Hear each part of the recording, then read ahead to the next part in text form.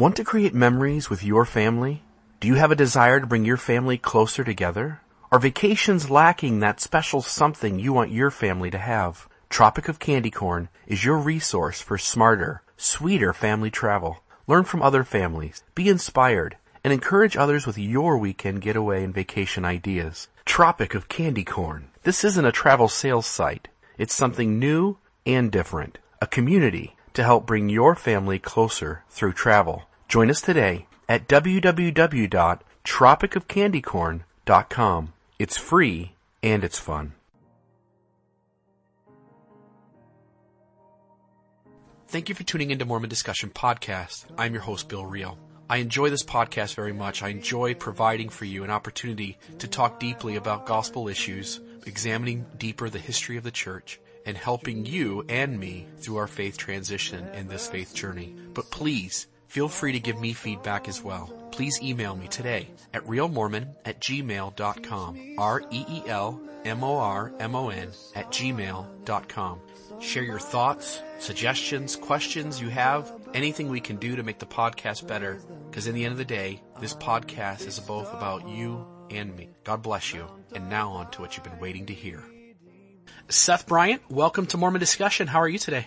Doing really good. Excited to be here. Good. Glad to have you on.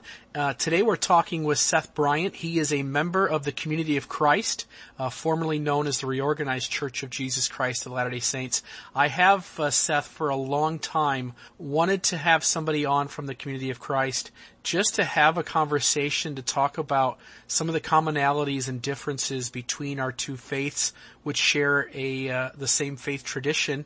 But before we jump into that, wonder if you just might give the listeners a feel for who you are with a brief bio.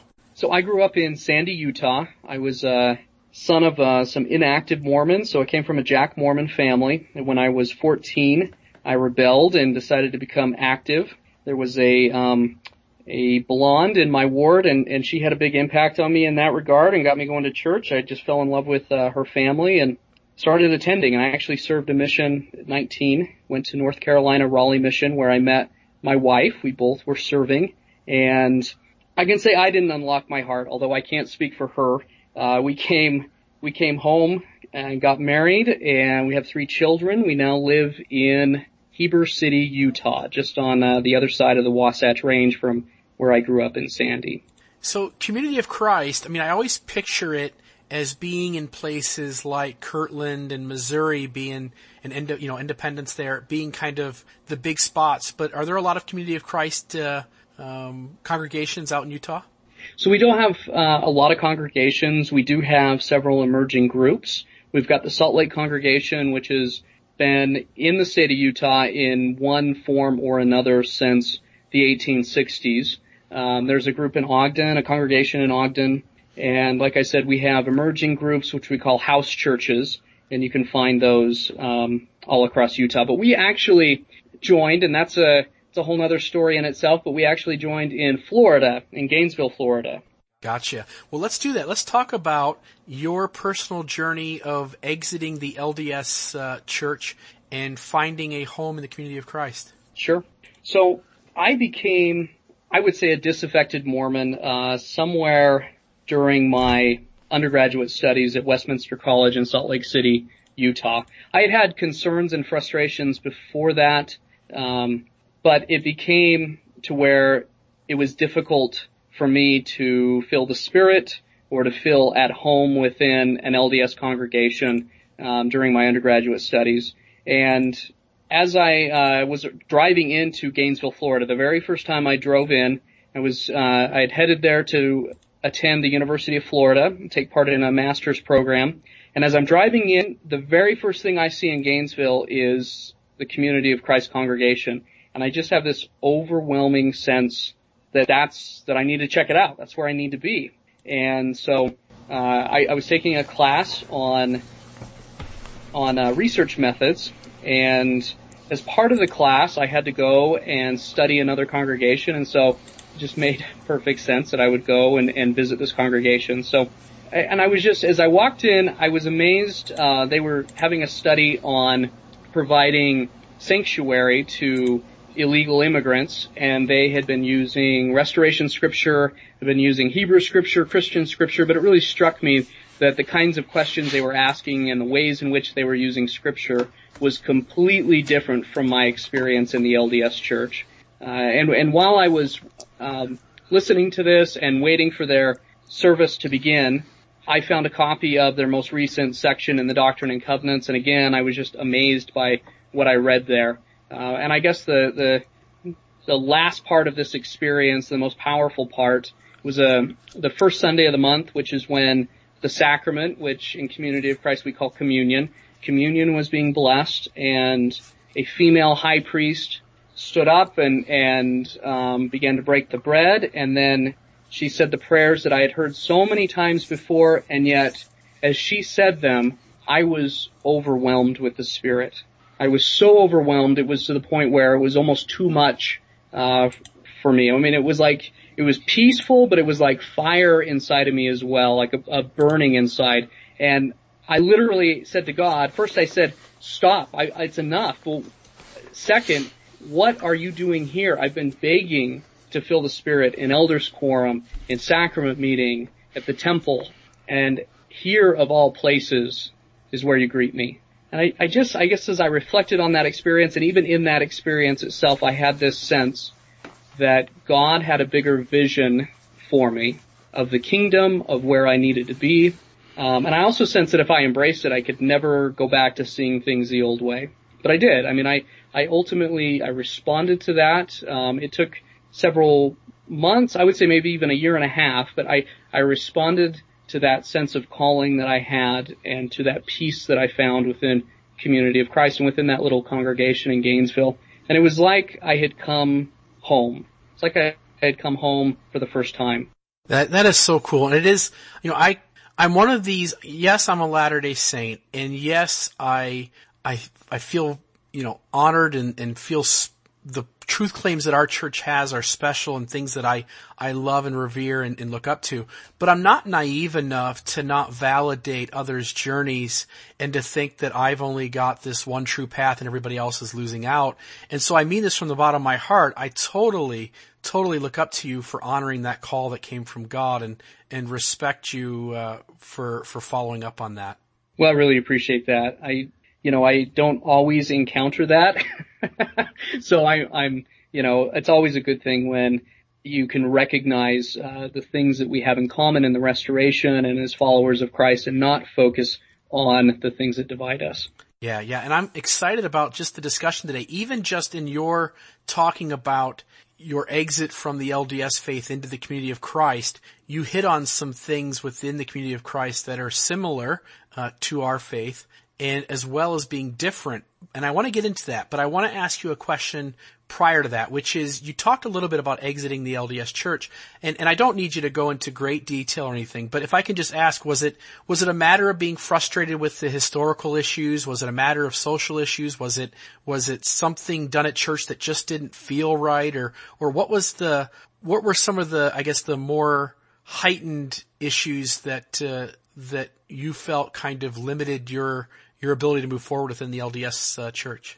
Well, it was the historical issues, and yes, it was the lack of what I saw as a lack of social engagement and responding to current and pressing issues. Certainly LGBT issues were something that frustrated me. And what I found was that my relationship with God was actually suffering the longer that I stayed in the LDS Church, because I was frustrated, because I didn't fit. And I want to be very respectful in that, because I know that for many, Mormonism fits and it works, and it's a place where you can connect with God and help to build the kingdom and make the lives of others better. And so I'm not saying that it isn't a part of God's salvation and a potential expression of the kingdom of God. But for me, because of that frustration that I felt over historical issues, over the treatment of, I have a gay brother. I mean, this isn't like abstract, like literally over the treatment that I saw of my brother, And so the lack of honesty that I saw in how history was engaged, and also in how honest seekers of truth were treated, and at times excommunicated. All of this just led to this growing frustration in me on one hand, and then on the other hand, I didn't feel like I was being spiritually fed, and so I was just bored. I mean, I was bored out of my mind in elders quorum at sacrament meeting. I would study the scriptures on my own in the back, and I don't think it was a prideful thing. I just think the content. I think maybe there's this assumption that because it's the true church that people will just come anyway. I don't know. Maybe you have some thoughts on this, Bill. But I was bored on one hand. I didn't feel like I was getting spiritually fed, and then on the other hand, I was intensely frustrated with the focus of the church and the way that it engaged its own history. No, I appreciate that, and in many ways validate and agree with what you just stated, and in no way would take away from that. I experience a lot of those same things. I don't have a solution for it either, and I think you're right. I think in some regards, the church seeing itself as the one and only true church on the earth, it just makes the assumption that, whatever we're doing, it's obviously the right way to do it. And if people want to come, they'll magically show up. And I think sometimes we got to look at, our teachers prepared? Are we being as inclusive as we possibly can within the doctrine? And we ask those same kinds of questions here on the podcast. So no, I totally understand where you're coming from. And I think in many ways, we've all got to come to grips with the fact that regardless of what church you belong to, in some ways religion's messy, and we got to kind of filter through and navigate these things. You hit on a moment ago about some of the differences and similarities. Maybe run us through what you see as the major doctrinal or theological differences between the two traditions. So I think the biggest difference would be that we would shy away even from using the term doctrine and would focus more on theology, and that what that says is that instead of propositions or fixed doctrines that we can assert and they have a sense of being eternal, unchangeable, or maybe even this is the best that we've got, but we don't necessarily question it. Within Community of Christ, our understanding of God is more of a journey, and our understanding of God also informs what we're doing here and now. And I'm not saying that's not the case in the LDS Church. I don't think you're doing this, Bill. I hope your listeners understand that every time I say we do this in Community of Christ, I'm not necessarily contrasting it and saying the LDS Church does 180 degrees. But our understanding of God demands that we work for justice and seek to establish peace in people's lives here and now. And that orientation to this life, that salvation occurs in this life, and that God is intensely interested that we don't suffer needlessly, but that conditions where people are living unjustly, and they might be because of choices that they've made, which have alienated them from themselves and from God and how God would want them to live, or it could be choices that others have made that have created unjust conditions. But God is very much calling us to work towards overcoming those unjust conditions and ending unnecessary suffering. And so our focus and our emphasis is very much on this life and on bringing about Zion here and now. And as I said, that's a reflection of our understanding of God, that God lives within the triune community of traditionally known as Father, Son, and Holy Spirit. There is not just unity and purpose, but there is a combined vision and love and community that provides a perfect model of Zion. And our job is to go and look for instances where that kind of unity, that love, that peace doesn't exist, and to overcome it so that God's reign might be fulfilled and realized throughout the earth. Yeah, and that's beautiful. And I think you hit on something. I don't think it would be, and as you point out, you're not necessarily contrasting between the Community of Christ and the LDS Church, but this idea that you're more concerned with relieving suffering in the here and now. And I think sometimes I look at my faith, the LDS Church, And I think all religions do that to some extent, but I think within Mormonism there certainly is a tangent of if someone's suffering and perhaps, let's just use the idea of someone being gay, for instance, and because of the doctrine of the church, they essentially would have to live a life of celibacy and live a life of aloneness. And the LDS Church approach would be, yes, you're going to have to suffer here in the here and now for the next, 75 years, but it'll all be worth it in the hereafter. But it sounds like what you're doing is pointing people to the idea that all we know for sure is what we have at this very moment. Let's do the best we can to encourage, uplift, and help people in this present moment, and let things a million years from now take care of themselves. Yeah, absolutely. I mean, it's not to the exclusion of faith or hope in the next life. We certainly have that. But no, we would definitely say that this life is to be treasured and celebrated, and it's precious. And so, I mean, I don't want to come across as condemning that concept that, you just have to suffer through your same-sex attraction, because I know that there are many who are doing that as a faithful response to where, in their relationship with God and with their community, their faithful community. But to me, that seems like a terrible, terrible shame, I don't know how else to say it, but to waste a life. Because that orientation is so focused on this life, it changes. A lot of things are 180 degrees. I'm not saying everything is, but this might be one instance where it is. And one of the key things to realize is that our sense of sin and salvation are very so sin is anything that alienates us from the love and the peace and the harmony that God would want us to enjoy, whether in this life or the next. And so when we look at conditions on the earth and we ask, is there a list of things that we need to be obedient to, and are we upholding the list and living within certain parameters? But we can ask to each unique situation, is that person in a place of peace and joy and happiness and love? And if not, then that's contrary to God's desire and God's vision for them and for that community and for creation. And so it's on us to go in and to challenge that alienation, to overcome that sin, and to help God's vision to be more fully realized.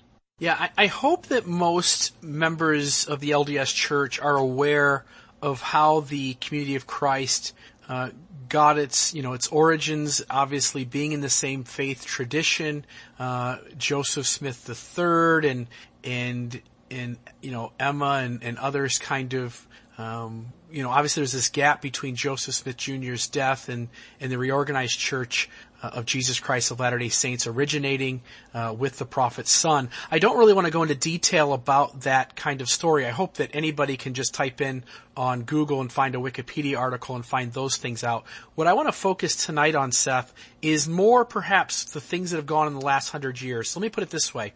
I think if we were to take your church and my church and go back 150 years ago, there would be a lot of similarities. Of course, still some differences, but a lot of similarities.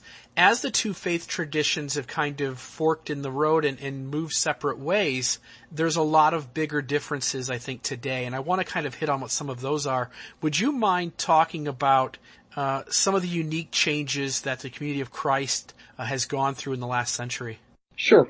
And it's hard for me to talk about that trajectory without at least hitting partly on Joseph Smith III, because the course that he set for the church really, there are echoes of it, and it's still today. We're very much a church that comes out of that vision of Joseph Smith III as he received it from his father. And so he would have felt that Zion could only come about through peaceful interaction with the Gentiles. That's still a term that they're using late 19th, early 20th century. But this idea that there has to be cooperation, that we can't build an insular little kingdom away from the world, but that Zion is working and cooperating with your neighbors to bring about this vision that God has, the peaceable kingdom. So he was very much interested in returning to Independence, Missouri, and eventually does that personally in 1906. He dies about a decade later, and he actually, his son Frederick M. Smith becomes the president of the church, the third president of the reorganization. But in that desire to go back to independence, it's certainly based on his father's vision for Zion and an understanding of the center place. But it's with that cooperative mindset, which Fred M. Smith, who had a PhD and was very interested in the social gospel, takes that even one step further. So you've got to remember that in contrast to the geographic isolation of the saints in Utah, the reorganized saints are in the midst of, a whole lot of stuff going on that isn't necessarily just the restoration, but they are, they're living side by side with their neighbors. There's certainly influences, that come in. So, for example, I heard a story, and I didn't realize this until this weekend, that it was pretty common for RLDS members not to dance, and they probably got that from their Baptist neighbors. But what they also got is an understanding of the need for cooperation, and with that social gospel emphasis that Fred M. gave the church, they felt like they could almost scientifically go about to literally bringing Zion back on the earth, to gathering the saints back to independence, and Christ would return. And so that creates a different climate, in many ways. All of that creates a different climate than was experienced in the restoration in Utah. And the presidents of the church following that, so we have, after Fred, we have Israel A. Smith, and then he was killed in a car accident, and then after that, W. Wallace Smith. They continue to expand that vision of Zion as less of fortress building and getting away out of the world, but more to Zion is the world transformed to its best, and it demands that we go out and that we find a way to experience Christ in each culture, to experience it uniquely, not to just take a Midwestern culture and transplant it all over the world, but to recognize God's influence and God's voice in all of these diverse peoples. And that's especially significant or powerful in the 1960s. And so as the church fills the Spirit, calling it into Asia and into beyond its traditional footprint, much like we read in the New Testament, the Spirit going first and then the disciples following, they find themselves in Asia, in places where Christianity maybe isn't known at all, or if it is, it's certainly not the dominant religion. And so they go with the traditional narrative that they've always had, that, there was this Christianity, then an apostasy, and then the restoration came along, and then the reorganization was the correct form of the restoration. And they set up this narrative that really doesn't seem to answer the problems of poverty and also the social upheaval that's going on in the 1960s throughout the world. And so these missionaries begin to question their own narrative that they're sharing, that what relevance do some of these truth claims have in a culture where they don't even know about Christianity, let alone the restoration, let alone the reorganization. So they begin, and I think this is a very valid question to ask. I mean, the restoration began to provide answers. Granted that they were based on eternal principles, but they're answers for pressing problems and questions of the day.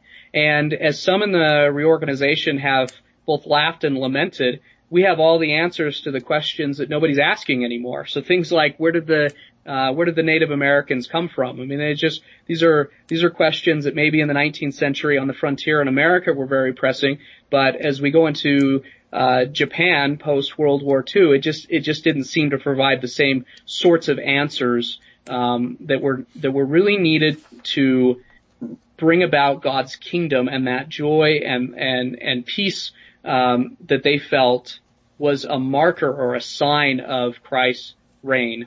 And so, unlike most missionaries, these RLDS missionaries were actually transformed more by, the people that they were sent to convert than their than the people that were actually brought into the church. So they're deeply transformed by this encounter and by a willingness to question what is transcendent and eternal in our message and what's contingent, or what was only something that was caught up in one culture and time and place and doesn't necessarily apply to another culture.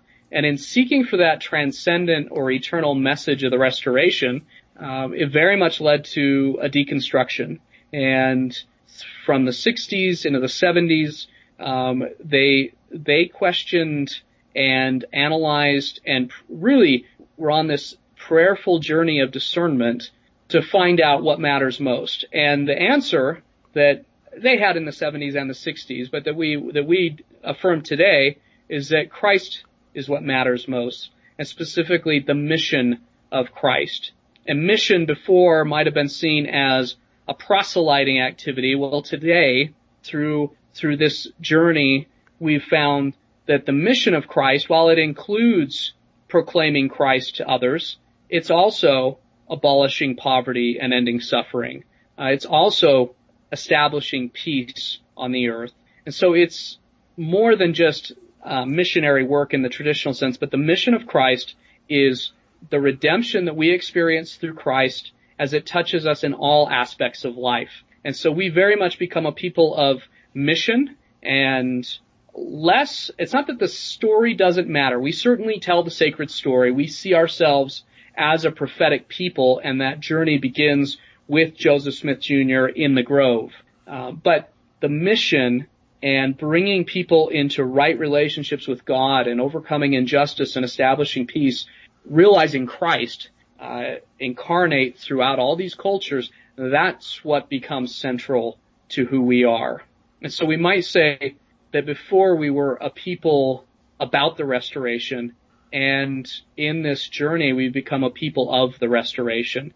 That, the restoration was a wild and woolly ride in the beginning, and we're still in the midst of it. I mean, it challenges us. Being prophetic and having that impulse is very charismatic, and it challenges us. It disrupts us and calls us to do things that maybe we weren't comfortable with, or to experience things in new ways, as different ways that might challenge a more traditional orientation.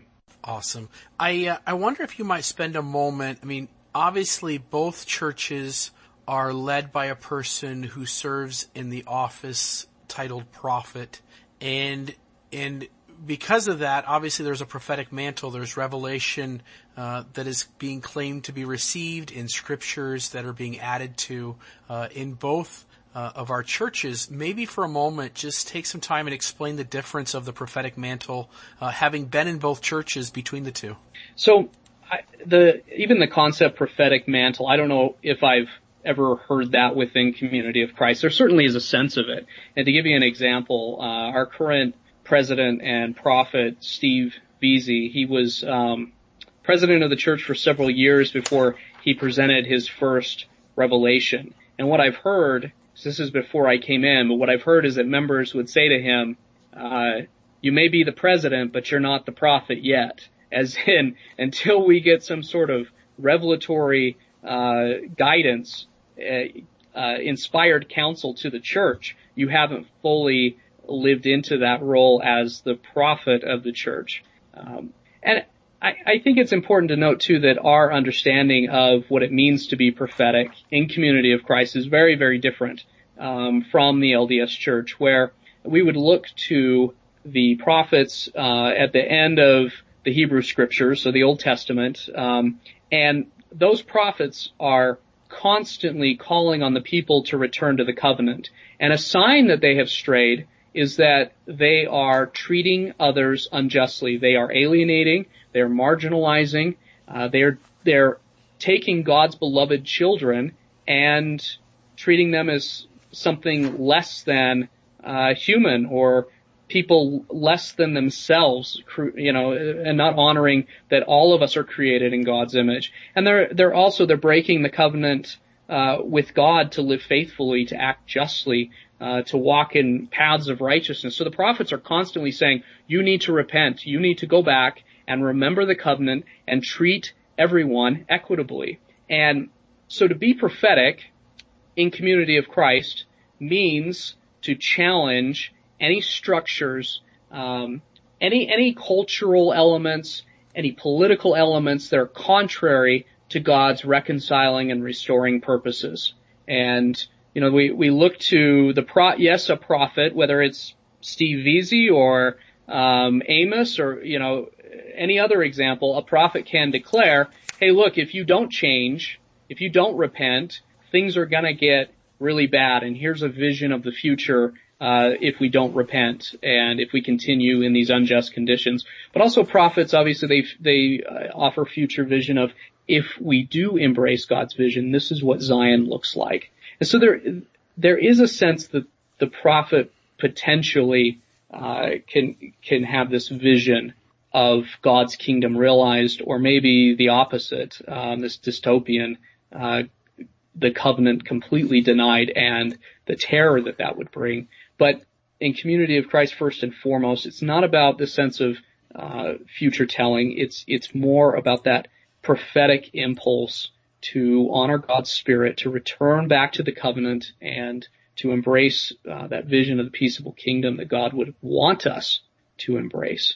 And so I think that's for us, the president of the church. I don't know. Maybe it's a subtle nuance. I sense a very real difference that, and it's probably because all of us are called to be prophetic, that Steve Vesey calls on all of us to discern God's will, and then we all come together, in establishing Zion. So, I don't know, does that answer your question, Bill? It does. And I want to follow it up because I think, obviously the questions I've got set out to ask you are just to kind of gain insight, but this one's going to sound critical. I don't mean it that way. I need to at least explore this issue so that we can kind of get a feel for where things were and where they are. But in the Community of Christ, let's just go back to the very beginning with, as the Reorganized Church of Jesus Christ of Latter-day Saints. One of the things they hinge their authority on is this idea that Joseph Smith III is called to lead the church after his father. And that office of being prophet or president of the church is passed from descendant to descendant. And it seems like to me in the LDS tradition that I look at the RLDS Church or Community of Christ, and it looks like they had planned on that always being the case, that they were in a sense basing their proper authority on the fact that the office of prophet was supposed to stay in the family. And of course that doesn't happen. It does for a long time, but eventually that doesn't happen. And it seems like, I know that switch was turbulent at the time for the Community of Christ, but it seems looking back now that that's become a pretty smooth transition. How have you guys gone from a tradition that said, hey, this is supposed to be in the family, to it completely not being the case, and without jeopardizing everyone walking away and say, now we're not doing what we said we were doing? Right. Well, no, that's a great question, and no need to apologize for seeming to be critical or even being critical. I was actually in the temple the other day, and one of the members was incredibly critical to President Vesey as he, like we were having a discussion, and it's just something that we're okay to question things in Community of Christ in a way that I could never imagine in the LDS Church. But to answer your question, so when Joseph Smith is looking at succession options, certainly one of the possibilities was Joseph Smith III. And I think that it's very valid to say that Brigham Young had an excellent claim, and that was within the possibilities that Joseph Smith envisioned as well as a few others. I think my read of history is that Joseph Smith expected Hiram to be his successor, and I think that's one of the reasons why obviously his brother had been killed in front of him, and that would be incredibly traumatic, but I think one of the reasons for anguish, in addition to his brother's death, was the fact that this clear succession option that he had set up was now gone. And so in the reorganization, certainly early on, they would have said that Joseph Smith III is the only potential option. and that there was no other valid succession route. And one of the things they would have looked to is scriptures that support patrilineal succession within the Doctrine and Covenants. And that's something that was continued in Utah as well, in the office of presiding patriarch up until the late 1970s. This idea that certain rights of the priesthood descend from father to son. And so in the reorganization, they definitely understood early on that was one way that God could continue the office or succession in the office of the president of the church, not only the patriarch. But Joseph Smith III was clear that it wasn't the only route. He was clear that it wasn't the only route. It was just the route that he felt that God was using, both with his ordination and with the ordination of Fred M. Smith. But there was this clear sense that it didn't necessarily have to be that way. And by the time of the 1950s and 60s into the 60s, as a lot of the traditional elements are being examined, that's one of the things that is questioned. And we have, for the first time, a presiding patriarch that didn't come through the Smith line, which was problematic for many more traditional members of the church. And by the time that Wally B. Smith, who's make sure I get this right, great-grandson of Joseph Smith Jr., by the time that he is ready to retire and a successor is being identified, he just simply states that God is calling Grant McMurray.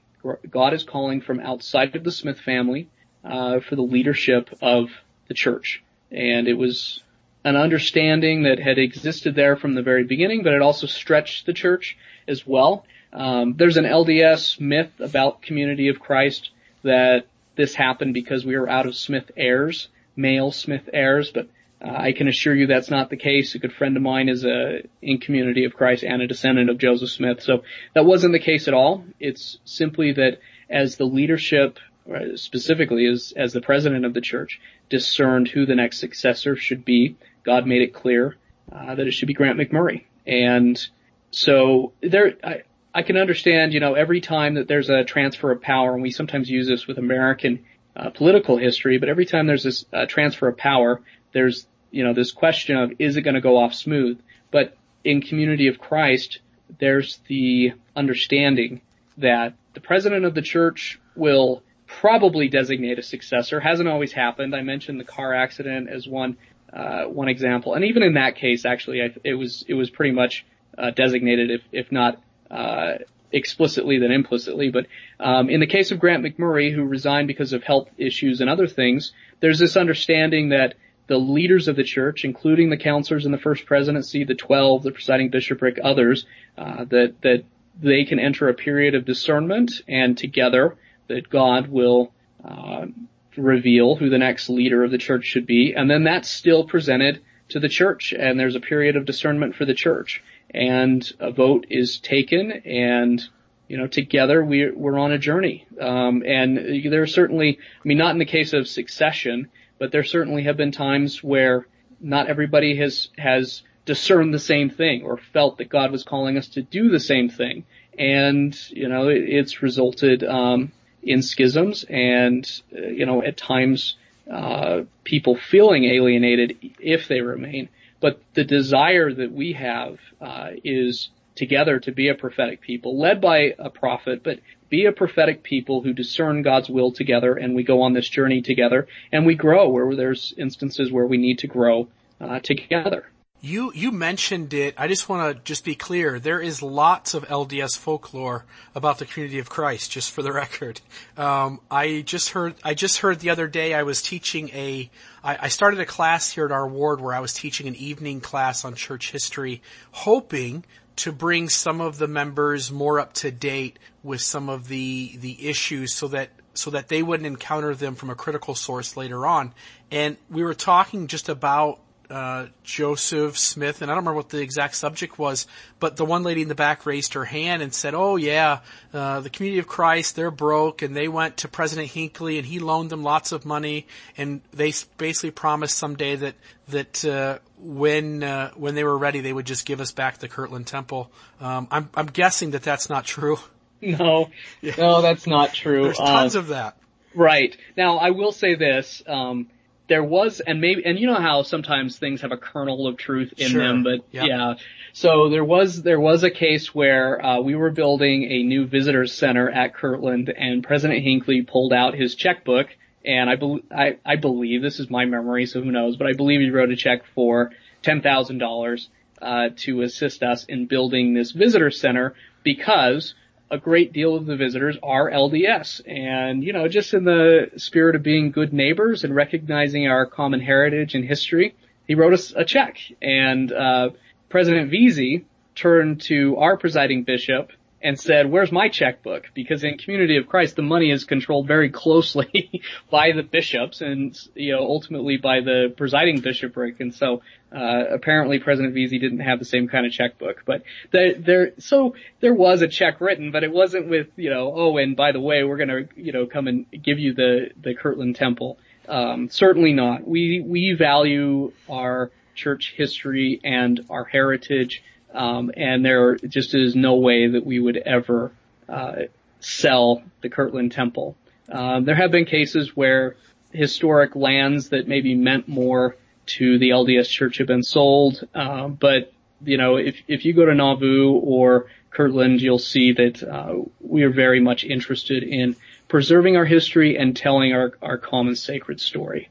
So we can squash the chapter 11's ideas right now. Okay, good.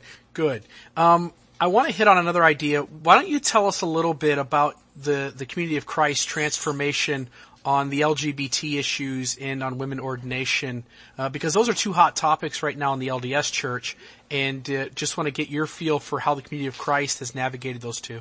All right, so I will touch on women ordination first, and there certainly has been the question of why not ordain women since the very early days of the reorganization. And I would say it goes back even to Nauvoo with the founding of the Relief Society and women being told that they were priestesses and being given keys in relation to the Relief Society. And so I think the question comes up during Israel A. Smith's presidency, and that would have been in the 1940s. But if I'm remembering history right, he dies in a car accident. That happened, but the question never really goes anywhere, partly because of that. And then it comes back up again, I would guess as an extension of women's liberation and the feminist movement. This question that if women are, you know, women should be treated equally, why not involvement in the priesthood? And by the 1980s, a revelation's presented to the church, and in it, God says, "Don't wonder if I start to call women to the priesthood. Remember, all are called." And that was an idea that all are called, that's been present in the reorganization from the beginning. And so this revelation's presented, and I believe it was 1984, and generates, as you can imagine, a great deal of discussion and discontent. And a lot of the folks who were upset about it had been upset ever since a non-Smith had been ordained presiding patriarch back in the 60s. And so, or maybe even before that, maybe it was 58. But in any event, you have a conservative portion of the church that reacts against this revelation and decidedly says that this is not God's will, this is not the direction that we want to go. And they're reacting against the deconstruction of some of these traditional truth claims and, you know, the reimagining of the restoration that the church was undergoing. And so by 1986, at the conference, there is an acceptance of Section 156 into the canon, which allows for women's ordination, and it causes a large, well, I wouldn't say large in some ways. I mean, it causes a portion of the church to break off, and part of the challenge was a lot of these folks had been very active in their congregations, and so it was a very difficult time. And in part, and I'll certainly touch on this as we discuss LGBT issues, but in part, the attitude from the leadership was, well, this is what God says, and the church has spoken by common consent, and you're just going to have to follow. End of discussion. And so maybe it wasn't that harsh, but in demanding, that those that were upset just fall in line, it polarized things and made things even more difficult. But through that very difficult time, women were ordained and have since been called to serve in the highest offices of the church. We have yet to have a female president of the church, but we do have one member of the first presidency, who's a woman, Becky Savage. And we have several apostles. We have presidents of 70s, pastors. Throughout the entire organization, the priesthood organization, we have women serving and really enriching the life of the church and helping us collectively, to better realize what priesthood is, and not to take it for granted as something that, as a man, I guess I can say this is something that is a right or something that belongs to me, but is a calling to serve as a minister and as an expression of Christ. And there's, for us, nothing that says that your gender determines whether or not you can serve. And so as we go on that journey, of course, it's only natural, and with our understanding of sin and what salvation is, it's only natural to ask, why not gay and lesbian members, if they're living in committed relationships, why can't they serve? And so this was another divisive issue, but it was undertaken very differently. And so unlike women in the priesthood, there was a lot more discussion and a lot less black and white. But when we actually voted on this in our national conference, you were allowed to vote anywhere from 1 to 5 in terms of your support or lack thereof.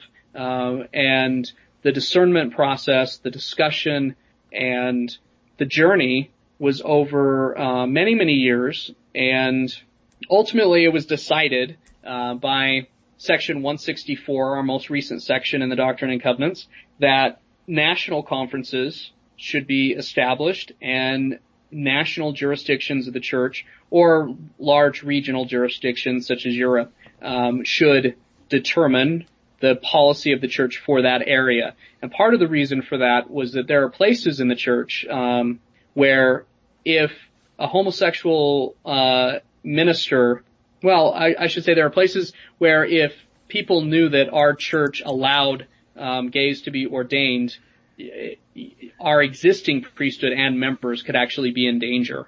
And so, it's a real challenge because we seek to be prophetic. We seek to honor that enduring principle that all are called, and the idea that God calls whomever God calls. That's the ideal. And yet, on the other hand, there are cultural realities, regional realities, that it would actually produce danger and harm if a world church, at the world church level, we were to say that priesthood is, not based on your sexual orientation, just as it isn't based on your gender. So where we're at now is that several national or regional conferences have been called, and in the United States, Canada, Australia, Europe, I believe those are the only ones at this point. But in those places, as long as somebody is in a committed relationship, and they need to be married if marriage is an option legally, but as long as they're in that monogamous relationship, that there's nothing that limits or prohibits them from serving.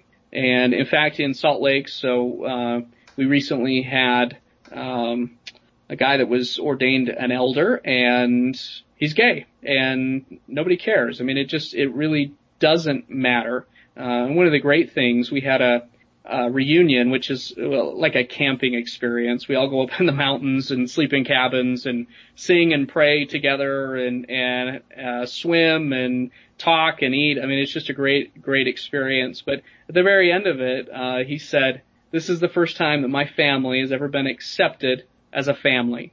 And I mean, I'm tearing up right now even thinking about that experience. And, just the reflection on that helps me to say, yeah, that's a moment when Zion was more fully established, when there was no poor among us. And poverty takes many forms, and it's not just limited to the lack of access to economic resources, but anytime we alienate someone and tell them they can't come sit at the table with us, we've impoverished them, and Zion is fled.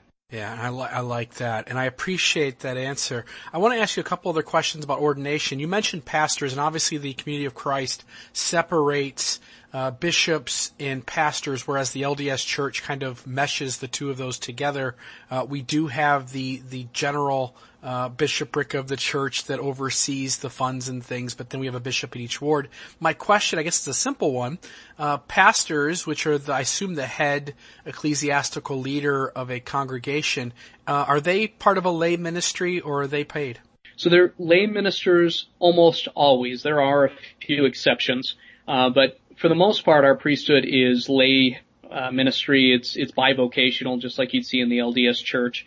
I think that that's a restoration commonality that we have that comes right out of the Book of Mormon, that the priests should labor with their own hands.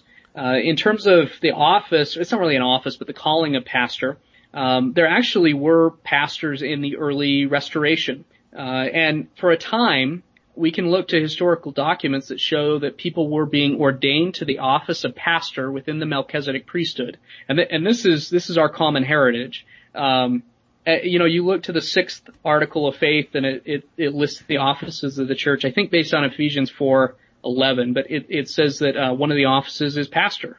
And so over time, though, within the Mormon side of the restoration, you had the bishop, like you said, Bill, taking on the role of the pastor until they became synonymous. And today, when I say like I'm the associate pastor, I think some Mormons think, oh, well, there's just another example how you become more Protestant. But in reality, it very much is based on a common restoration heritage, and it's just a term that we have for the presiding elder. So in the old days, you would have been the presiding elder of the branch, which is also a pastor, which means somebody who, takes care of the sheep, which is exactly what a bishop does. I mean, a lot of these are very common ideas. And yeah, so the bishop in Community of Christ is a financial officer that oversees the temporal affairs of the church and also provides direction and guidance to the members of the Aaronic priesthood.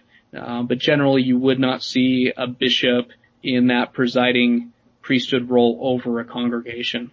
Good. And I wonder too, people that are listening as members of the LDS Church are going to be, I think that's going to be a new piece of information to them, that there were pastors in early on in the faith tradition.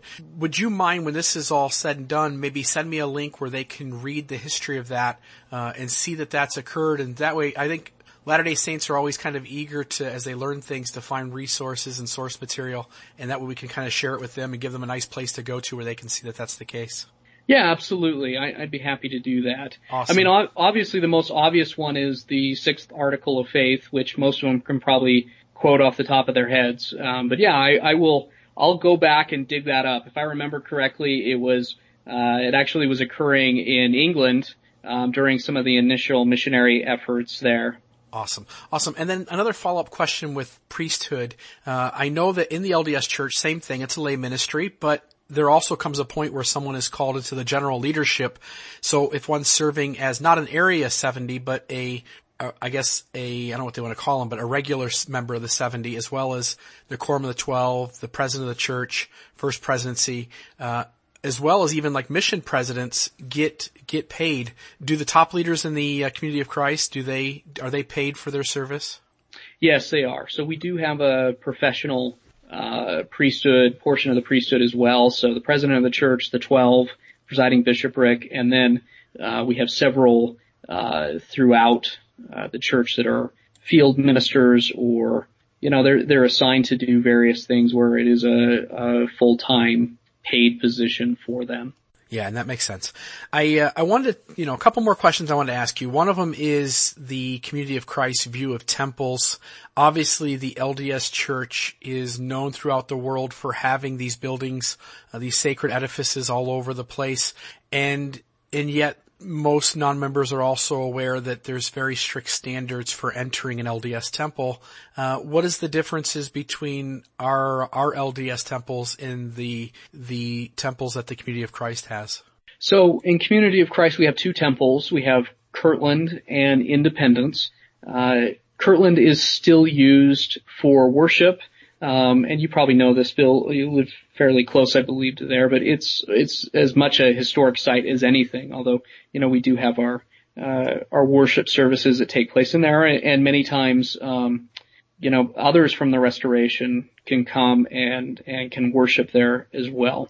Originally, Kirtland served as a site of church administration. So the president of the church led the church from there, as well as others. It served as a place for education. And the elders and others would gather and take classes on various subjects from Hebrew to English and history. And then the third role that it served was for worship. And all those three elements of administration and education and worship are found within Independence. So it's the site of the headquarters, the president of the church, the 12, and others have their offices there. They administer all of the church's functions from the temple. And it's also a place where we gather for learning and education. We have something called Temple School, which courses, which they're largely correspondence courses, but they can be done in person as well, but they're administered through the temple. And so it's a place for training of the priesthood as well as just our general membership. And we have symposia and other things that take place there. We have a peace colloquy where just this last one, we learned about poverty and how to abolish poverty in the world. So it's a place of education, and then the third one is it's a place of worship. And part of that model for worship comes from Acts chapter 2, back to the primitive church, and where they were gathering at the temple. And in the narrative, so we start in Luke, the very end of the Gospel of Luke, Jesus says, I want you to take the gospel to all nations, but I need you to wait in Jerusalem until you're empowered with the Holy Spirit. So, the traditional language is until you're endowed with power from on high. And that occurs as the apostles and others, disciples, are gathered at the temple, and the Holy Spirit comes at the day of Pentecost. And so they are endowed with power to actually fulfill that commission, that great commission of Christ. And that's the first time the gospel is preached after Christ's death and resurrection. The first time it's preached with power once the Holy Spirit descends. And so we gather at the temple to receive the Holy Spirit, to be endowed for mission, to go out and to share that message of Christ and to transform the world to Zion. And so if you ever look at Google Maps at where our temple's at in Independence, you'll see that it's a spiral, which is meant to be something we gather in. The spiral gathers us into the center, and then it also sends us out. And as we're sent out of the temple, we're sent into what's called the World Plaza. And it's a huge brick plaza that has images of all the nations of the world. I mean, it's the globe. And so as we're sent out through the doors that say peace with the church seal, the lion and the lamb and the child, as Isaiah saw, as we're sent out to establish this vision of peace into the world. I mean, that's what the temple is calling us to do, to be transformed and then go out and to transform the world.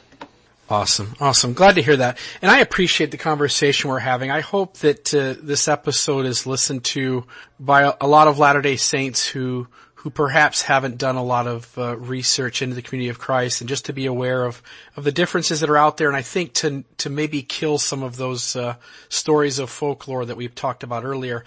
I want to talk a little bit about required beliefs for membership. So let's say, Seth, that Bill Reel comes to a Community of Christ congregation and wants to get baptized. What does somebody have to say, do, show, act as before they can enter the waters of baptism, and maybe even talk to us a little bit about some of those those initial ordinances that one has to participate in to enter into the kingdom? Sure. So if you were to show up, or anybody else, there's actually the potential that you could be baptized just on your desire to follow Christ. And then before you were confirmed, there are lessons that you would have to take, and you'd have to show that you're committed to living in this community and following Christ as a disciple. But for the most part, people come, and we don't require them to say, well, I believe this and I don't believe that, but more it's, do you have a desire to follow Christ? Do you have a desire to take Christ's message and make the world a better place? And if they have that desire, then we'll baptize them.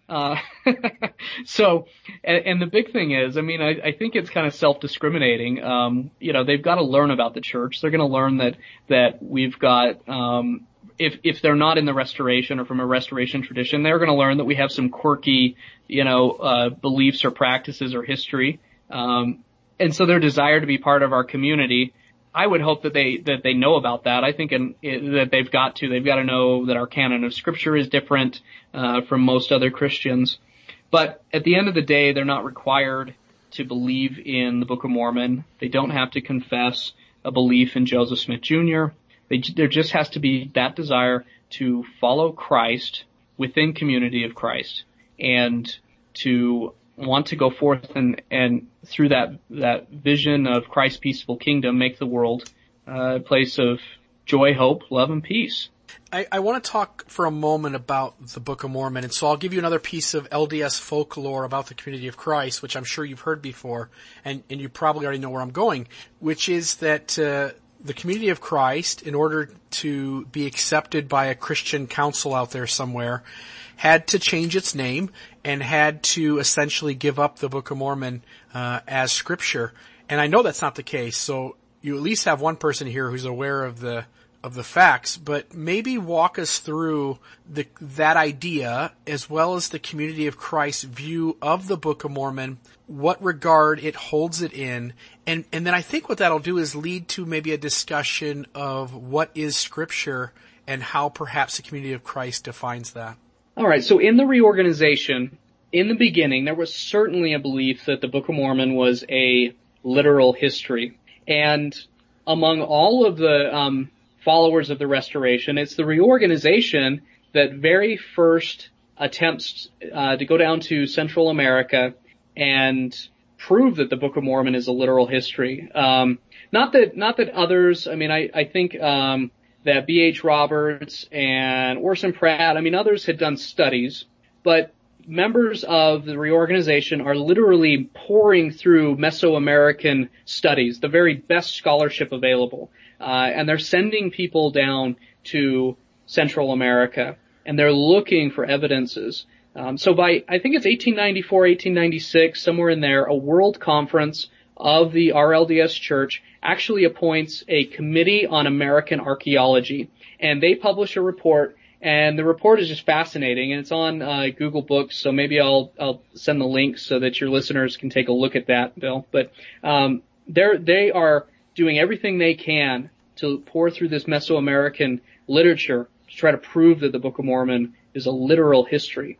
And the problem, though, is that although they find false positives, what I would call false positives, they find a glyph that has a cross in it, and they take a plaster cast and they bring it back to the auditorium, and everyone marvels at this evidence, and other things like that. But ultimately, they are unconvinced that there is any archaeological evidence to prove that the Book of Mormon is an actual literal history. And there are then RLDS apostles that are involved, or at least aware of this, and that this would be the 1940s or so. This deeply transforms their understanding of what is Scripture, and more importantly, what's the value of Scripture.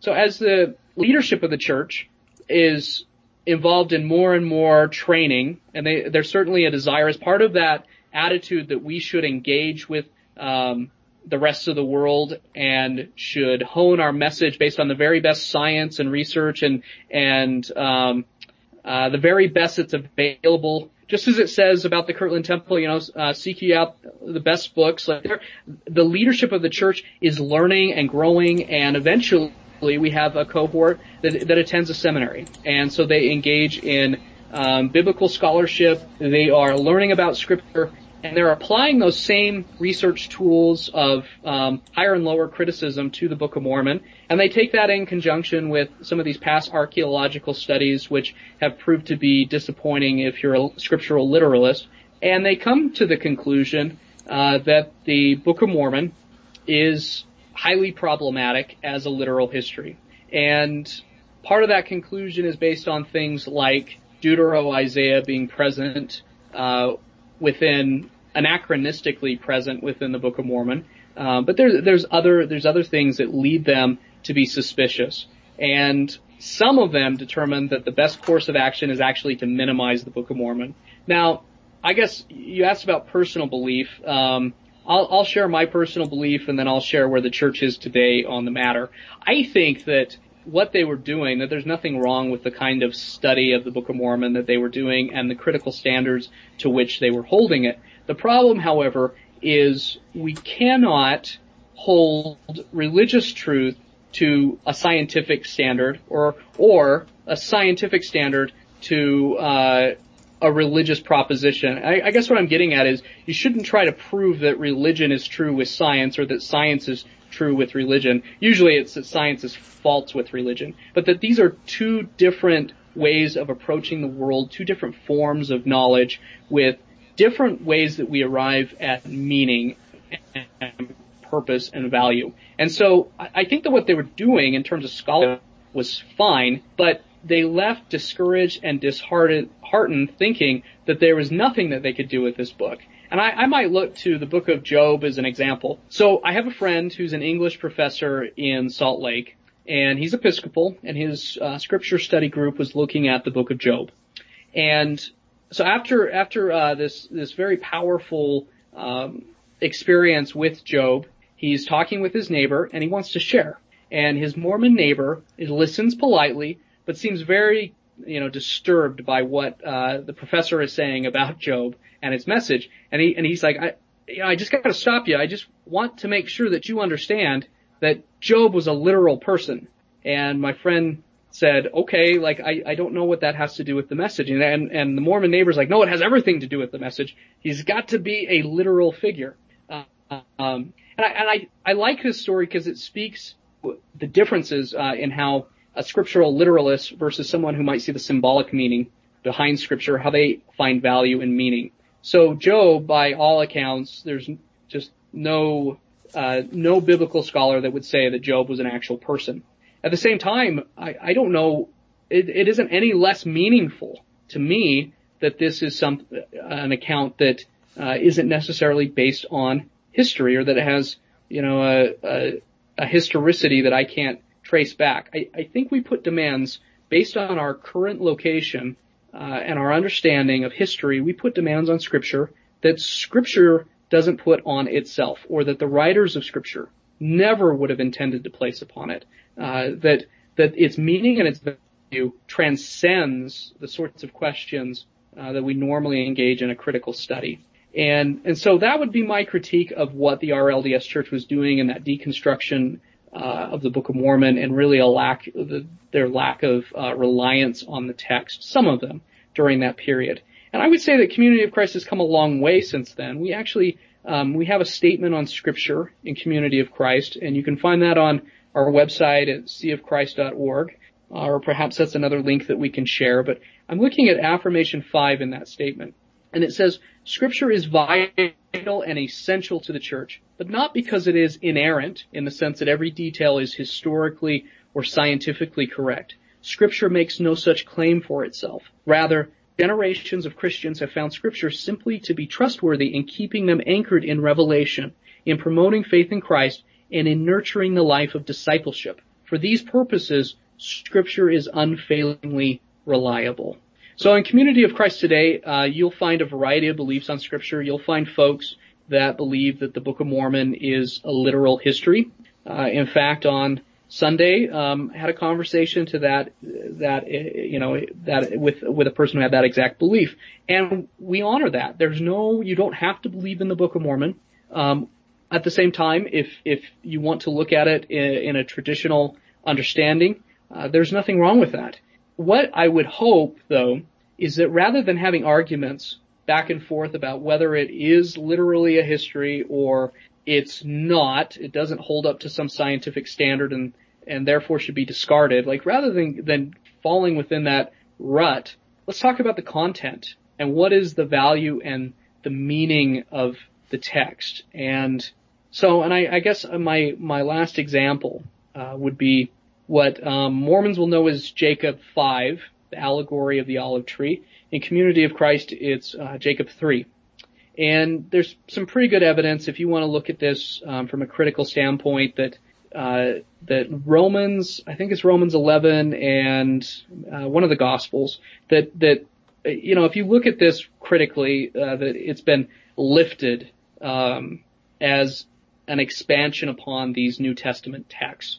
That rather than, I think it's the prophet Zenos, but rather than some forgotten prophet presenting this allegory, that it's a 19th century production. And people get caught in this trap and fight back and forth. But my friend, John Hamer, I attended a class that he gave on scripture just this last weekend, and he pointed out that within the text, it says, God basically says, the gardener says, it grieves me that I should lose this tree. Now, I know for a fact that John Hamer does not believe that this is an ancient text, that comes from some Mesoamerican period, or I guess it'd be even beyond that. But for John, he applied that to the church and to the desire that God has for the church to be a living, viable entity within the world, to herald in the peaceable kingdom, and that God is deeply interested in moments when the church struggles, that God is deeply interested and would grieve to lose the tree. And that was powerful. And neither John or I are going to insist that it's a literal text, and yet it has value and meaning and purpose, just like my friend would say the same thing about Job. I think that, in the church today, what we're moving towards is finding that kind of value and meaning within Scripture.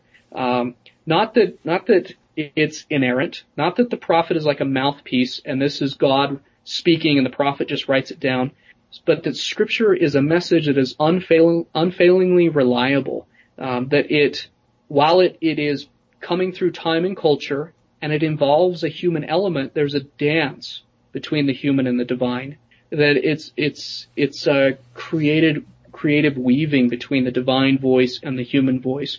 And when we look at the totality of Scripture, instead of nitpicking one verse here or there and proof texting, but when we look at the totality of it, we find a message of God's love that is unconditional. And it demands, this lens, this overarching message demands that we value the worth of all persons, that we actually live out the golden rule, and we seek to be peoples of peace and justice. That is truly, I mean, I've said this a lot as you've been talking about, it's truly beautiful. And it sounds to me not that the Community of Christ has said, hey, the Book of Mormon is not historical, or that they said, hey, it absolutely has to be historical, but rather they've just taken the question off the table and said, look, Scripture is sacred writing regardless of where it comes from. It's sacred writing that puts us in touch with the divine. Is that accurate to say? Oh yeah, absolutely. So, I mean, if you'd like, I can read from Doctrine and Covenants 163, because it speaks specifically to this, and I mean, I think there's value actually in reading it and maybe expanding on, exactly where Community of Christ sits. Yeah, please do. And obviously for the Latter-day Saints who are following along, they're not going to find this in their Doctrine and Covenants, but yeah, please read it. I would love to hear it. Scripture is an indispensable witness to the eternal source of light and truth, which cannot be fully contained in any finite vessel or language. Scripture has been written and shaped by human authors through experiences of revelation and ongoing inspiration of the Holy Spirit in the midst of time and culture. Scripture is not to be worshipped or idolized.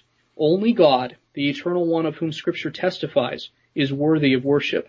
God's nature, as revealed in Jesus Christ and affirmed by the Holy Spirit, provides the ultimate standard by which any portion of Scripture should be interpreted and applied.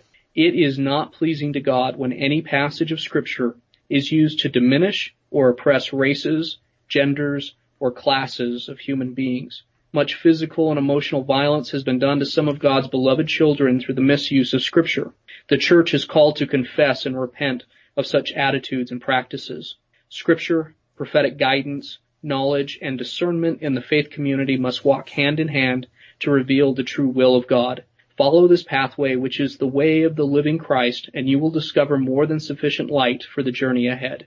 Yes, that's gorgeous. And maybe just to relate a little bit of a personal experience, I think it ties into this. People often ask me, because I'm trying to help people navigate this faith transition where we move out of this simple way of thinking and begin to grab onto more nuanced and complex ideas. And I'm in that journey myself. And so people will, message me on Facebook or write me an email through the podcast, and they'll say, what is your view on the Book of Mormon? Is it historical in your view? And I do the same thing. I take the question off the table. I say, look, whether it is historically true or not, it is true in the sense that it draws me closer to Christ. And for me, right now, where I'm at, that is enough. And I think the community of Christ as a whole has taken that step. And I think that offers a lot more flexibility for people not to get hung up on the historical questions, but rather ask themselves, does this draw me closer to Christ? And if so, then it is sacred and true Scripture. Yeah, absolutely. I mean, there are some questions of what is canon for the community. I mean, somebody could say, well, this book that I found at the library, this draws me closer to Christ, so I want to read from it in a sacrament meeting or something. There are obviously, at least for me, I would say that there are some parameters that the community has to live within. But I love that it's not a question of whether it's literally true or not. It's not this black and white question that the Scripture never claims to be a history book. It never, it never makes those claims of itself, but rather, is this something that points me to God? And then, if so, it's worthy, of my consideration. Yeah, and I totally agree with you too, that it can't be just a book that any of us find, a poem, two roads diverged in a yellow wood, right? And sorry I traveled, we could sit and get into those kinds of things and debate back and forth whether pieces of literature are Scripture. But as you point out, I think it needs to be a commonly accepted writing within the community, not just a particular member saying this is Scripture to me, therefore it's Scripture. Right. Yeah. I want to finish off. You mentioned there this black and white, and I was talking a little bit about that. Kind of as a wrap-up question, are you familiar with Fowler and Stages of Faith? Okay. So this will make a good transition kind of into this question. I think often most religions teach at a very stage 3, or what we would say a very black and white kind of level, where things are either or and things are cut and dry, and it's a very simple way of organizing the world. But what happens is many of us, as we kind of travel this journey, we realize that the world is just way messier. There's exceptions to every rule. Things just are not as cut and dry as we like to paint them. And I think the LDS Church does this stage 3 black and white thing just like a lot of other religions do. But it seems to me, talking to you, and I don't mean to put my faith down and to put yours up on a pedestal, but simply to make an observation, it seems to me as if the community of Christ has moved into more of a stage 4, maybe even tiptoeing into stage 5 of what Fowler would label, basically understanding there's messiness, understanding there's nuance, giving people a lot more room and flexibility to set their faith kind of on their own terms. Maybe speak for a moment about what it takes or what one has to be or do to be considered a faithful member of the community of Christ. It's a great question. And, I really see the stages within the journey that Community of Christ has taken. That there was a definite maturing that happened in the 60s and the 70s, and becoming comfortable with who we are. For a long time, we were a people that had a negative identity. We aren't the Mormons. We don't practice polygamy. But there has been a growing awareness that we want to move beyond the simplistic naive faith that's unquestioned. And I guess I would look to, maybe not Fowler as much, but you're probably familiar with Ricoeur's, second naivete. But there's definitely a journey that many of us in Community of Christ have taken from that unquestioned faith into the desert of criticism, where before we didn't question anything, and now in the desert of criticism we question everything.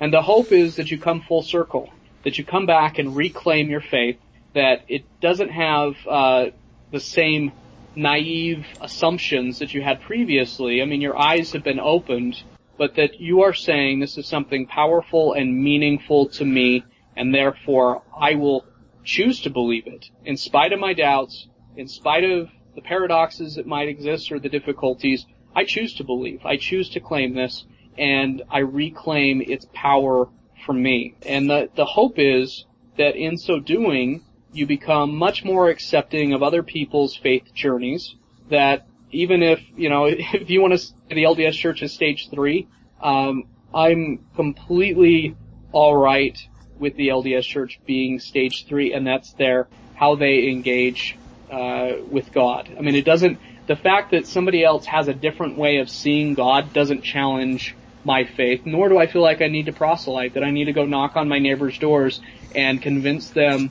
I live in a mostly Mormon town. I don't need to convince them that they're wrong in order to feel better about my faith. And so the hope is that in Community of Christ, we can develop disciples who strive to model Christ in the world, who strive to be as Jesus was, to challenge oppression, to cry out against any form of religion that pulls people down, but to say that all are called, all are worthy, that all humans have worth. And in becoming that champion of God's vision for creation and for humanity, we're all transformed. You're transformed internally as you seek to bring about Zion externally. So it's a very delicate thing, because I don't want, on one hand, I want to be able to challenge conditions in the world that are contrary to God's will, and on the other hand, I very much seek to be respectful of other people's religious views. I mean, there comes a point where I draw a line and say that this isn't just culturally relative, that you can have it your way and I can have it my way, and that's fine. I mean, there are certain points where I'm required, in being prophetic, I'm required to stand up and say, no, that's wrong. But for the most part, our faith should be a positive journey that's not contingent upon, I don't know how, I hate to say it this way, but it's not contingent upon proving that somebody else is wrong. I'm not right because somebody else is wrong. No, I like that. I want to ask you one more thing, which wasn't necessarily in the outline that we talked about, but kind of taking off this last question, how much dissent in the Community of Christ is welcomed? How much dissent is tolerated? And maybe perhaps any idea of kind of where that line is? Well, quite a bit of dissent is tolerated compared to my experience in the LDS Church. And we actually have Principles for Faithful Disagreement that came out recently. And the idea is, if you disagree with the church, if you have your own personal theology, if there's something that you just feel strongly it should be a different way, and your priesthood, or you're in a position where maybe you're teaching a class or something like that, it's not that you can't bring up challenging questions. But at the end of the day, if you're a member of the priesthood and, if you're a pastor, especially a pastor, somebody in a position like that, you're expected to keep your personal theology to yourself and represent the church to which you're ordained. Now, that might sound harsh if you came to, or that might sound repressive, but if you came to a Community of Christ congregation, I mean, you literally see that there is a whole variety of opinions on just about everything, that we welcome discussion and disagreement, that we don't, one of our enduring principles is unity in diversity. We value our unity and our diversity. And, God isn't intending, for disciples to be cookie cutters. I think President Uchtdorf said that recently. I really like President Uchtdorf, by the way, but, that God throughout nature shows so much diversity in creation, and our congregations are the exact same way, to the point where even two congregations are completely different. Like there's no one congregation and community of Christ that's exactly the same. So, I mean, we're expected, members of the priesthood are expected to represent the church faithfully. I don't think there's anything wrong with that. But at the same time, we're also allowed to be intellectually honest with ourselves, and with others. And at times, that kind of diverse community can be painful. There's always pains that come along with the joy, but in honoring, the different views that all of us have, we really are strengthened by that, and it expands our vision. We are not in any way lessened by the diversity of opinion. It strengthens us to recognize the worth in somebody else's views and the journey that they've been on, and that maybe even if I disagree with them, that God is there with them in their journey. So in the average Community of Christ congregation, you meet every Sunday. How long does church last? So normally 2 hours, maybe more. I mean, I can speak for Salt Lake congregation specifically, although there's, plenty of other congregations that do it differently, but we meet for Sunday school at 10 o'clock, and then we have a worship service at 11, and that worship service usually ends around 12:15, and we might have a potluck after, or, we might just sit and talk and fellowship, but I mean, generally, it's not a 3-hour block, experience for the most part. But if we have a priesthood meeting, which can happen, I mean, you potentially could have 3-hour service, but that's definitely not the norm. Gotcha. We're talking today with Seth Bryant. Seth, I just want to say thank you for being on. I think people are really going to enjoy this episode. You're really good. I think you're just a nice, smooth speaker, and you take out ideas, I think, pretty quickly and put really good thoughts together. I just appreciate you taking time out of your day to spend with us, and thanks so much for being on the podcast. Well, Bill, I really appreciate it. Thank you.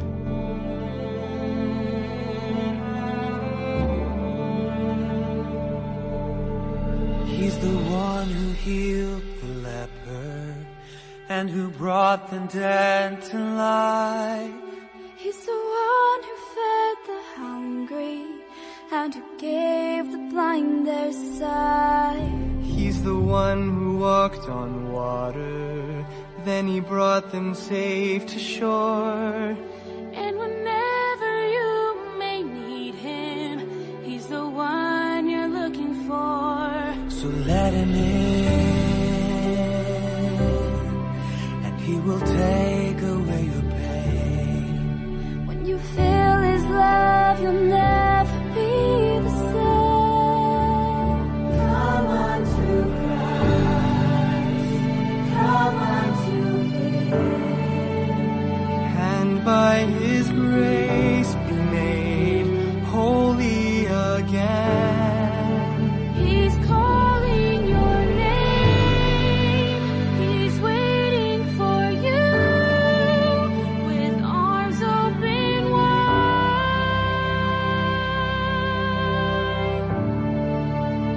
Come unto Christ.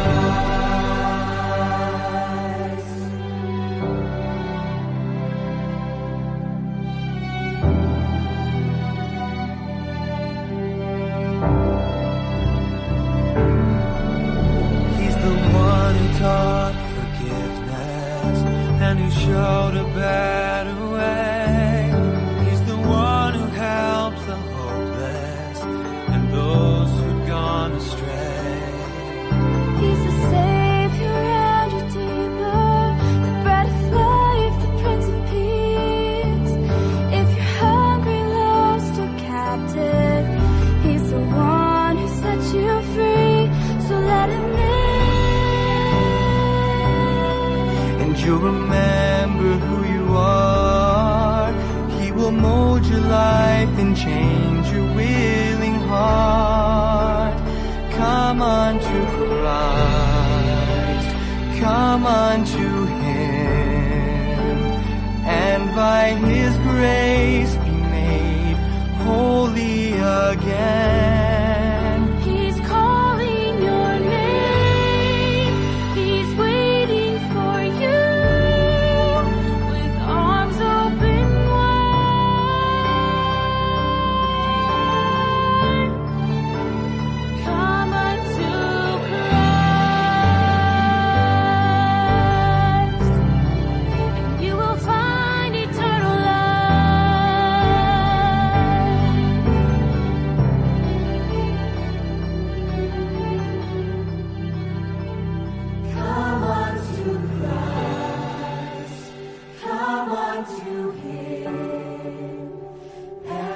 His grace.